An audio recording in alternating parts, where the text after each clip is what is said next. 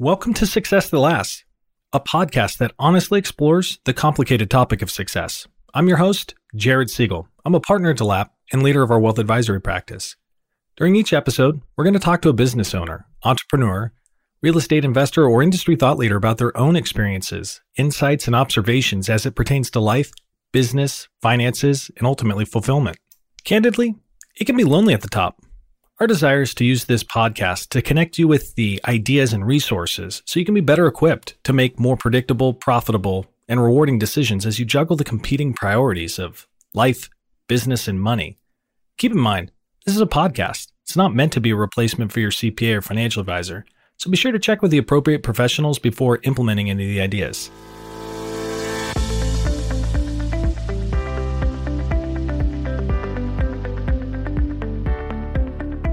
Welcome back to another episode of Success That Lasts. Well, here we are again, recording yet another episode from home. It's actually kind of shocking to think that, we've been working from home for well over 5 months now. Here in Oregon, at least, the governor issued the state of emergency back on March 8th. There's a few things within that I find surprising. Well, first of all, that it's been 5 months. Time is kind of moving pretty quickly. But also within that, I'm actually rather surprised at how effective our organization has been, how effective our team has been in moving from a physical environment to a virtual environment. And so much of that is made possible because of technology. Technology has transformed our capacity to continue to work, execute, and add value to client lives from a remote environment. However, there's another side to that coin. Though technology is incredibly powerful, a wonderful thing that can improve lives and businesses significantly, it can also improve the efficacy of the bad guys, the criminals that are out there looking to steal your information, steal your client's information, and monetize it to your own detriment. So it's in that spirit that we bring you today's conversation with David Buchanan. Sometimes being successful is about avoiding disaster. And certainly from a cyber exposure perspective, there's new risks being introduced every day. David is a partner at DeLapp and also serves in the firm's Chief Information Security Officer role. He spent his entire career helping organizations, large and small, pre-revenue to publicly traded Fortune 100 around the entire world, protect and manage their cybersecurity exposure. So without further ado, let's jump into today's conversation with David Buchanan of DeLapp. David Buchanan, we're live. Welcome to Success at Last. Excited to have you. Excited to be here. Thanks, Jared. It's really fitting. Right before I jumped on to today's conversation, I was looking at my email inbox, and my family and I were in the midst of taking advantage of some of these low rates and refinancing our house. And in the midst of that, received an email from what looked like my title company, and the logo matched, the company name matched, but there were a couple of idiosyncrasies that didn't. The email signature showed a Colorado address, which I thought was curious. And then when I looked at the email address, it was off, and sure enough, it's a spoofed email. So it's only fitting that we're talking about cybersecurity today in the midst of a bad guy trying to get me to click some bad links and send him some money. Good point. Now, I'm glad you saw that. That was with more of us working remotely, especially right now with the pandemic. I've seen hackers redouble their efforts. Like with anything in business and life, there's seasons, right? And usually, even with hackers, there's a seasonality often. The holiday season sees a huge increase in hacking attempts and phishing attempts. Tax season sees a big increase. So it's interesting with all of us weathering through this pandemic together, there's been a lot more opportunities for hackers to take advantage of our loss of focus or us being too busy. And so I'm glad you saw that. Way to not lose money. Yeah, you bet. Our Chief Information Security Officers trained me well. Before we jump into today's conversation, beyond just being my friend, you're also my business partner through DeLapp, and you lead our cyber practice. And so for our listeners, why don't you just give us a quick kind of high level? Who's David Buchanan and what fills your days these days? Absolutely. Yeah. So I've been with DeLapp here, like it's been 11 years now. And one of the running jokes in the office people like to poke at is the alphabet soup. I've got 9 or 10 certifications now. I think I maxed out at one time at 13 or something. And, everything. Do you have a favorite? What are your favorite 3? One of the favorite ones. I can tell you what my favorite is. Certified Ethical Hacker? Yeah, absolutely. Okay, that's a good one. People always ask questions about that one. I like that one. One of my favorite ones to go through from a learning standpoint was the a Certified Information System Security Professional. That's a mouthful, CISSP. Just a broad body of knowledge that's beyond security, more business risk management. And of course, us still being a financial services firm, I do have my CPA, so certified public accountant. I'm an odd duck in that matter, but hey. You and me both. We still bring it. Yeah, no doubt. So yeah, for DeLapp, I've been focused over the last 11 years at just serving our clients from a cybersecurity focus, helping them with controls, risk management, compliance worldwide. Been to about 12, 13 countries serving multinational companies that range from mom and pop shops all the way up to Fortune 100. Special focus on, the finance and healthcare industries and fintech. And it's been excellent. I've really enjoyed working with you and our partners and people here at DeLapp serving the community. So what's interesting is, I guess, how this game of cat and mouse between the good guys and bad guys as it pertains to cyber is so dynamic, and it's almost impossible to stay on top of it all. Like, I guess in the olden days, the bad guys used to rob banks, but they don't really do that anymore. So the bad guys have been able to leverage this technology to impact their business and scale their business in a way that many of us have within our own day jobs that are legal. The bad guys continue to use it to expand their illegal operations.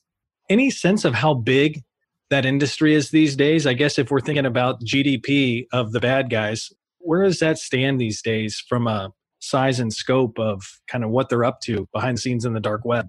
That's a good point. That 2019 saw the security industry as a whole at about 156 billion. This year for 2020, the estimates were pointing towards 165 billion, with an estimate that by 2023, cybersecurity industry would be $248 billion. And if that is an industry focused on securing companies and data and people, just imagine the other side of the coin of those who are taking advantage and making money by hacking us, by hacking our businesses, our families.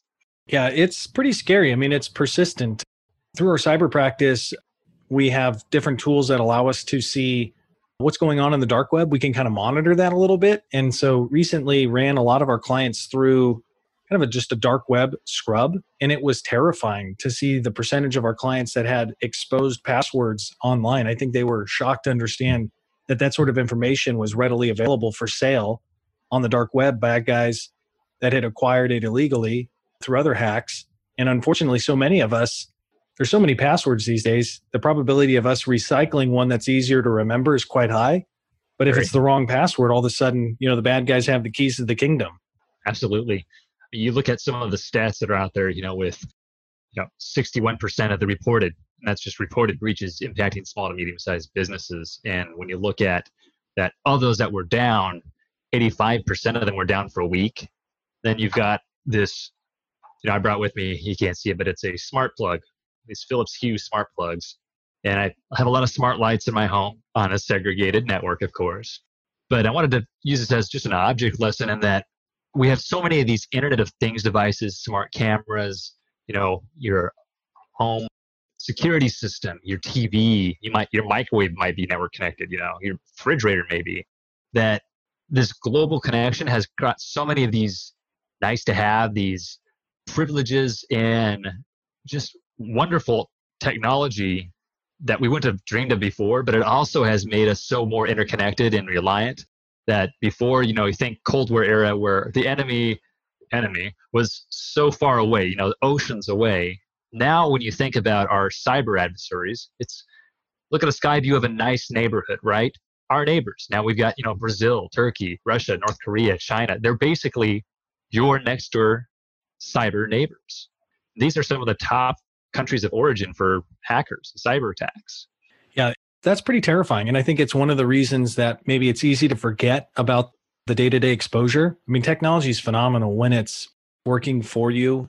It makes life so much better. I mean, it blows my mind, the stuff that technology can do today and how quickly it becomes normal.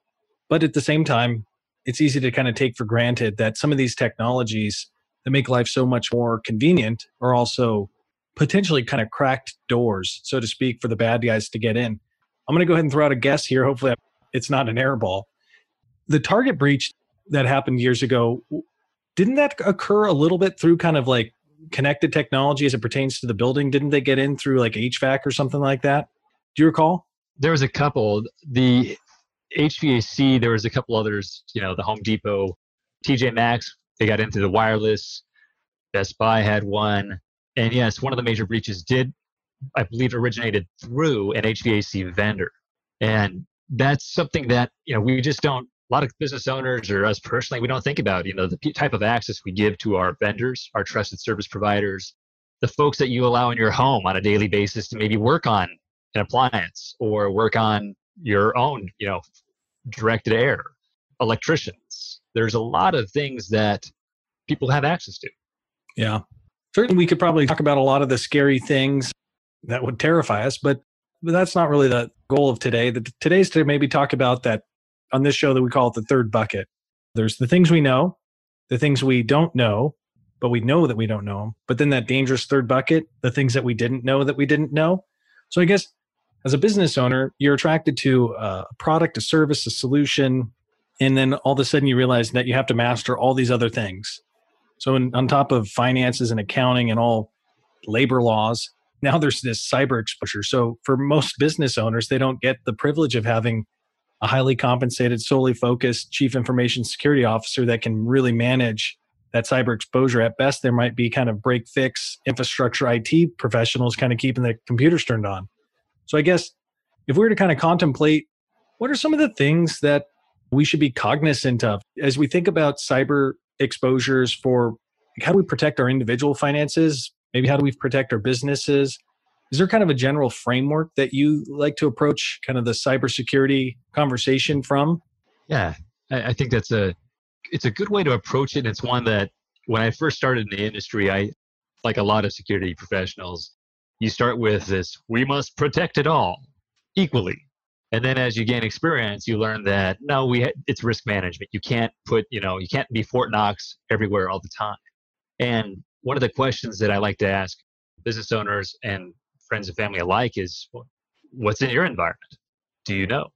I'm a big proponent of just the whole perspective of it's very difficult to properly manage risk and protect your environment if you don't know what's in it or how it sprawls. We have cloud-based app over here. I've got data in Dropbox over here. My wife might have iCloud over there, and there's some key files there. When you look at that, it's a question that you can quickly apply to almost any scenario is what's in your environment? Yeah. So I guess, how do you go about doing that?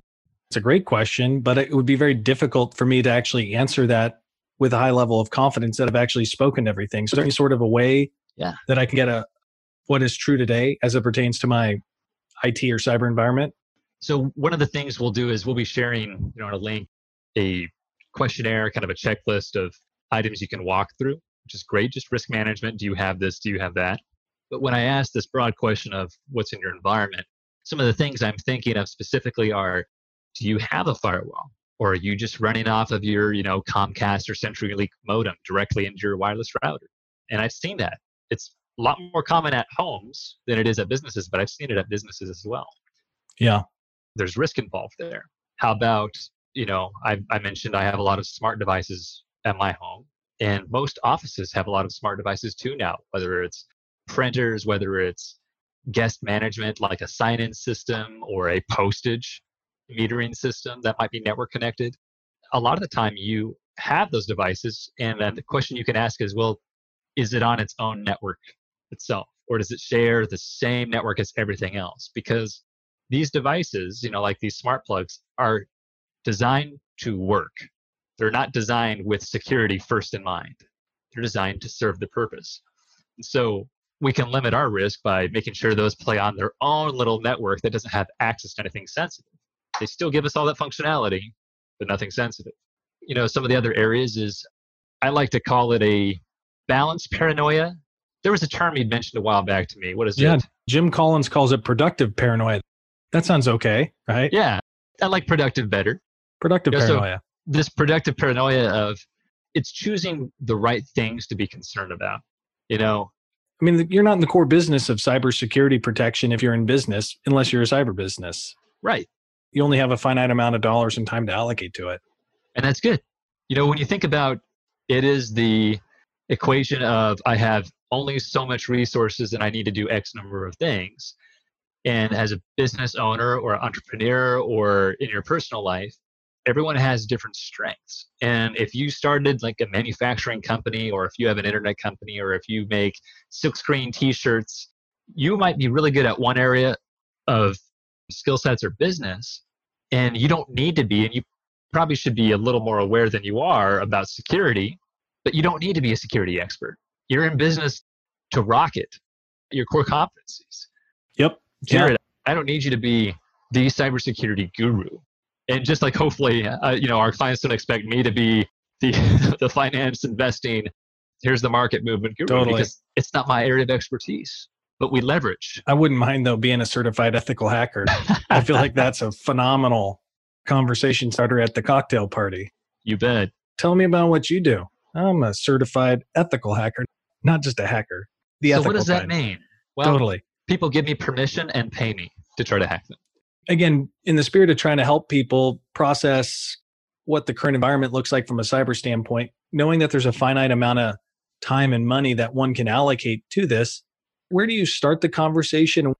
What should be some priorities, I guess, at a business level, and then I guess at an individual level? Yeah. I'd say at a business level, you'd start with, if you have a business and you have employees, you're not just a sole proprietor with no employees, you'd start with one of the biggest running joke in IT is, well, the best way to protect your computers is to turn it off and unplug the internet, right? You can't do that. Well, our people, when it comes to business, are both a source of our productivity, but also our greatest weakness often when it comes to security. Now, that's why social engineering, like you mentioned with that email phishing, for the fake title company earlier, that's why. That might not be a phrase that everyone's familiar with. So help me understand what, just layperson terms, what's social engineering? Social engineering is just using charm or a sense of urgency or supposed authority to convince you to do something and give up information that you normally wouldn't. So if I assume, but they're usually pretending to be somebody they're not, like your boss, correct, or the bank or a vendor. Someone who has earned trust and has a position where you normally would give them that information. Yeah. So that's general social engineering. And when you look at that, our people are who are going to be social engineered, or I am, or you are. I think I've heard you say humans are hackable. Humans are. And so the first thing we do, I can't tell people, because we need our people, we value our people. I can't just say, well, fire everybody. No, that doesn't work. You can't. That doesn't work. What you got to do is train people. So of the short list of things you can do right off the bat is, if you haven't provided or been provided with security awareness training, start doing that. It's one of the highest impact, lowest cost things that you can do to improve your risk management posture at your organization. And we're talking, when the stats show that 94% of employees connect their laptop, mobile devices to public Wi-Fi networks, 63% of them use them for personal activities, and a whopping 45% have never received any form of cybersecurity awareness training. That's a great place to start. Yeah, huge ROI, right? Yeah. Super inexpensive, but also the impact is huge. I mentioned the email at the beginning of the show. I've received all this training to know what to look for, and I quickly identified this as a fake email. That's a byproduct of the training that the firm's rolled out, made available to all of us. So a couple names, for folks who are interested, is our firm, we use KnowBe4. We partner with this company, KnowBe4, KNOWBE 4. But there's other great companies out there like Habituate, HABIT, Habit, U 8, Phishme, and others that allow you to do security awareness training plus reinforced phishing tests just to keep people aware, like on a monthly or quarterly basis, just making sure they're cognizant of what to look for. And we don't want to do this wall of shame thing, right? At all. We don't want to say, Jared has clicked the phishing email 7 times in the last year, and shame, right? We don't want that. But we use... That would spice it up a lot. It would definitely result in a lot more calls to security of, what are you guys doing? Yeah, maybe the popularity of IT would decrease. Oh, absolutely. It's instead we use that data. We want to use it to say, hey, maybe you need some different types of training. Maybe I learn better in a different style. It's how can we tweak and provide this valuable information to our people in a more consumable fashion, that the point is to help them be better. So security awareness training, number one, of course, gain visibility to your environment. There's some things that a lot of organizations have, they might be paying for features and capabilities that they're not leveraging. Like a lot of organizations use Office 365, right? Yeah. Depending on your licensing level, you might have access to some advanced anti-phishing, anti-spoofing protection sets. You might have data loss prevention capability. You might have these advanced, there's all these algorithms that can be run that look for, oh, someone's trying to email sensitive data. Please block that or require it to be encrypted. Yeah. Those are things that you can check by, you might have a Microsoft rep. You can call them and ask what you have. Or if you have an IT department, ask them. Excellent. That's a great idea. I mean, taking advantage of the tools that you already have and certainly already paying for. I might be mistaken. Did you ever write anything on that topic? Is there anything available on the blog about that? Yeah, if you go to our website, thelabstpa.com, and if you look under categories, just sort by the category cybersecurity, there's quite a lot of material here. There's anything from, how to secure your remote workforce, working remotely in a secure manner, to technical guides on implementing controls, to a couple that I think are especially useful because we've seen companies hit with these more often are, where a vendor, someone pretends to be a vendor and says, hey, I changed my bank account. Can you update my information so the next time you pay us for a shipment, it goes to our new bank account? And I've had companies lose significant amounts of money due to fraudulent emails. So, we have an article on there about out-of-band confirmation that when, vendor X emails you and says, hey, I need to update my bank account information. Can you implement this?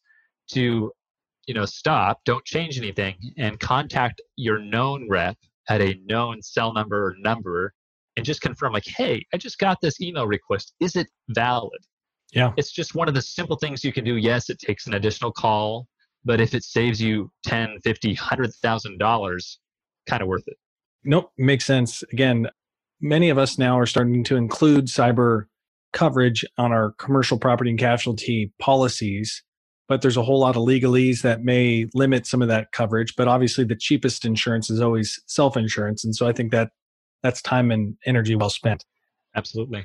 So I guess, David, if I'm shifting gears here now, so we're talking a little bit about the business, but for most of our listeners, they have this dual identity of being both a business owner, but also an individual, a mother or father in leading their family. And the business is a major financial resource, but there are other financial resources. So I guess at an individual level, what are some of the things that I should be thinking about from a risk management perspective, knowing that the bad guys are trying to get at my information to get at my resources? How does an individual start to approach cybersecurity prudently? Sure. When you think about that dual role, the duality of being a business owner, entrepreneur, and your other life, of a lot of the time, you might end up using your home computer to do some limited business work. And it can't stress enough how important it is to make sure that you've got excellent, anti-malware on that computer. Like when you're accessing your bank accounts, wherever possible, when you're accessing sensitive information or, tasks, to use that multi-factor authentication, which is something you have and something you know or something you are. Like I know my username and password, and I have this app on my phone that gives me an additional rotating number or a notification that says, hey, are you trying to log in? Yes or no? That helps prevent people from just being able to steal your password and just use that. They'd also have to have your phone or another device. That's really important wherever possible. And then when you talk about protecting your personal life, let's say you have teens. You have children and you have teens, or maybe kids who are about to get into college. And, you might have thought about protecting your own credit score, your own history, your own finances. And maybe you've gone even so far as to use a service like the Identity Guard service. And that's what I use. There's others out there. I use the Identity Guard service with the IBM Watson add-on, that is the artificial intelligence, including dark web scanning and all of that, to help monitor and protect my own credit. But what about your kids? Yeah. Like someone could just as easily, even if they don't have an account, open, in your 15, 16-year-old's name, if they were able to get their social, open an account in their name. So how do you protect them? You might sign them up for that service as well. Or at the more extreme case scenario, if you know that, hey, my kids don't need a credit card in for the next 2 or 3 years or 4 years, whatever the number is, we don't need to have anything done there. You might even consider just putting a credit freeze on their account. Yeah. But that's an extreme mode, and just know that it's not like a switch that you can just flip on and off. Yeah. No, It can take more than a day or two sometimes to get that lifted. that might be a great idea for people that know that their kids aren't going to be applying for credit anytime in the immediate near future. It eliminates that risk altogether. Yeah. And a lot of the services that I mentioned, like Identity Guard and, LifeLock and others, a lot of them have family packs too. And so, if you're getting one for yourself and maybe your spouse, may as well just get a family pack and cover everyone at your home address and make sure you're taken care of. Yeah. Makes a lot of sense. It's, with 3 kids of my own, it's stuff that I'm spending time thinking about. I was just sitting here thinking as you were answering these questions, maybe some people know about DeLapp's 25 plus year experience in IT security, but for many, they're thinking, well, that's odd. I wouldn't have ever guessed my accounting firm would have access to this sort of resource. Can you walk us back to how it came to be that a CPA would become a whiz-bang cyber guru? Is that a thing? Maybe that's your new title, whiz-bang cyber guru. There you go. I'll go ahead and email our CEO and say, hey, I'd like my new title to, just say cyber guru. I just got promoted. Yeah. So I guess help me understand, land the plane for people that were not aware that we had this vibrant cyber practice with kind of international clients. So the unusual thing about DeLapp's cyber practice is a lot of organizations who have cyber offerings have acquired that by purchasing another firm or another service provider. And with DeLapp, it's homegrown. So starting back 91 into 92, really at the push of one of our large clients at the time, United Grocers, the payment industry was in its infancy when we're talking debit transactions and credit transactions on the near future. And at the time, there wasn't any standards around how to protect your PIN, when you're pulling things from an ATM, pulling cash. There wasn't anything to protect those at the time. And as compliance started to become more of a requirement and more common, our client had asked, hey, can you help us with this? We need to do something about it. And long story short, through a mixture of, other partners encouraging her and her own just really strong sense of, I'm going to get it done, strong drive, very intelligent. My predecessor, Darlene Cargill, kind of rose to the occasion and built the practice, laid the foundation for what we have today by basically starting and working with the ANSI, American National Standards Institute, X9 subcommittees to write the initial payment security standards around PIN encryption for your debit card transactions. I know that's a bit of Greek, but that really was the foundation. That's what got our firm, what was at the time, not national necessarily or even international, but our smaller regional firm on the national and then international scale was by rising to this market need at a client's need, serving it, and then working with the standards body to create strong methods to protect it. And then since then, we've been auditing, training, helping people work on design implementations, and it's been a wild ride. Excellent. It came as a surprise for me when I was first getting to know what DeLapp did, that it had this aptitude, and candidly, that the organization was having influence in terms of standards at a national and international level. That's pretty sweet. Well, so David, I'm going to kind of audible here on you, and the topic moves from cybersecurity to David Buchanan. So you seem to really love what you do, and I think that's awesome. I think everyone dreams about finding a job that really is the culmination of interest and passion and can get paid for it. The Japanese people call that culturally the ikagi, the sweet spot, the intersection of things you love, things that the marketplace needs, and things that you can get compensated for. So it's your sweet spot. So I guess I want to know why. Like, what is it about cyber and kind of what you fill your day with that brings you joy? What gives you the energy that you have to tackle the problems that you solve day in and day out? It's a tough question at times. I think my answer has changed over the years. I wouldn't say that if you were to ask me, is your passion truly just cybersecurity? And I would say, well, it might not be cybersecurity itself, but my passion is really working with organizations and friends and family to solve these looming significant challenges in innovative ways.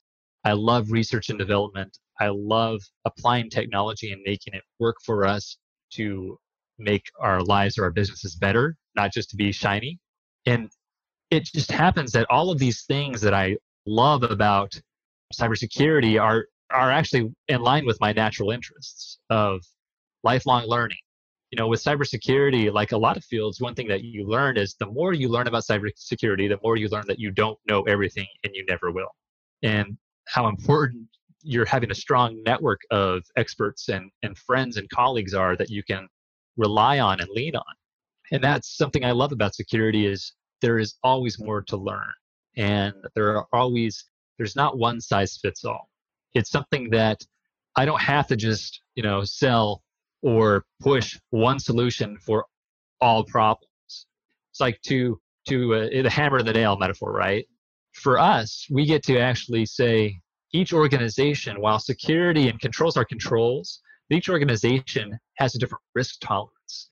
And one of the biggest things that I love about cybersecurity is that I get to know these businesses, I get to know the owners, and I get to know what they actually are concerned about. I've met some people that aren't concerned at all about cybersecurity, and that's probably not a great position to be in, but it's their position, and they can make that call as the owner. But we also get to work with those who want to have another conversation about it of what are you actually worried about? And let's look at a solution that actually makes the most sense for you, for your business, not for me, because I get the biggest kick out of actually developing and helping people implement solutions that work for them. That's what I get a lot of joy of course. And with security, the growth aspect is I've been able to see our team just continue to level up and grow their own skills. And it's, I don't have any kids, but I've heard friends with kids say it's a joy when you see your kids like mature and just like crush it. Yeah. Well, I'm telling you, it's amazing to see your team just continue to level up their skills, serve clients, and crush it. It makes me feel amazing. Yeah. I think everyone can resonate with that for sure. Well, I guess as we start to kind of put a bow on today's conversation, for some, right, they might have a vision for kind of how they use technology today. They might have a little bit of a vision of where they're going, but maybe from a cyber perspective, don't really know what's true today. Thus, it's more challenging to kind of better understand, well, how do we close the gap to get to where we're going? So kind of the now, where, how model of change management. Talk to me a little bit about how a holistic IT environmental risk assessment could play a role in better understanding where you are today to kind of create priorities around how to think about shoring up the exposures that exist from a cyber perspective. Absolutely. When you look at that now, where, how idea, it's very difficult to chart a path to where you're going if you don't know where you're at, or if you don't even know where you're going. Yeah, difficult to give or receive instructions or directions if you don't know where you are. GPS seems to start with where you are today. So that's exactly where we start. When we talk about a holistic risk assessment, it's working with, myself or one of our team members to look at your environment, your business, some of your core processes, some of the technology that you use, and have a much more clear image of where you are today, where your key risks lie, and then using that as okay, we know where I'm at now. Let's talk about where you want to go as a business and have that inform the where you want to be. Not just, technology is there to empower the business. So where you want to go from a business strategy would then be supported by technology, protected by security, and then we can pretty easily put together a plan that might take a lot of work, but have a plan at least of how are we going to get there. And with anything when it comes to security, you don't try to swallow the ocean. You try to bite things off in very manageable chunks. And that's very important why you do let's do a baseline assessment first, and then come up with a phase approach of let's take care of the big, high value, low dollar, great ROA items first. And then you can assign risk and chug away at the other items as you can over the time period. Makes sense to me. So again, I guess as we're wrapping up here, the last thing would be you read a lot, you study a lot, you follow industry trends, you see where the new attacks are coming from. You have your own kind of cyber lab where we're looking at just kind of malware and different strategies that the bad guys are using. So you kind of seem to keep a pulse on what's out there and then do a really nice job of curating it to us as well as our clients. Just want to make sure everyone's aware of that resource. as it pertains to kind of content and curation and kind of keeping a pulse on the cyber world. How would listeners track that down? So if you go to our website, delabcpa.com, under the resources drop-down navigation bar at the top, there's a link called Cybersecurity News. And that is the curated news source that we have. And some of my colleagues and I have assembled some high-value security news sources and tech-related news across the industries. Yeah. And that's great for folks who are just wanting to, even if you just spend 10, 15 minutes a week just reading something, just expanding your horizons, that's very helpful. Just the cream, just the good stuff of the cyber world. There you go. Get the highlights. And kind of a last pointing thing is when I say what's in your environment, it doesn't have to be this massive, I don't know where to start question. Just start thinking, well, let's start writing down, like even at home. When you get off our podcast today, it's, how many network connected devices do I have at home? Do I have any smart lights? Just jotting them down. If that provides somebody a backdoor to get into your home and you have, let's say, a home security camera, do you really want them to have access to that? I'm going to try that question out on my next date night. Hey, sweetie, how many network connected devices do we have in our family? Don't tell her it came from me. Awesome, David. Hey, appreciate today's conversation. Thanks for all that you do for the firm and for our clients. And to next time, cheers.